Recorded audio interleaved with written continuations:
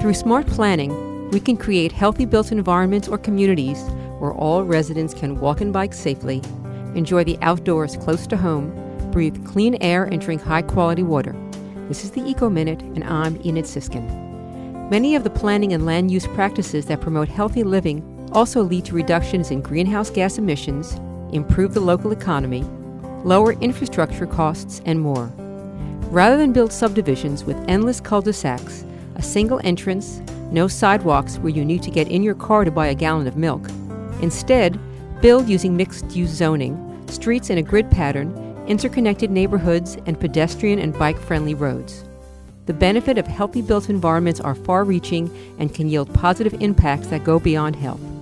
For more information, go to wuwf.org and look for the Eco Minute under the program's drop-down menu.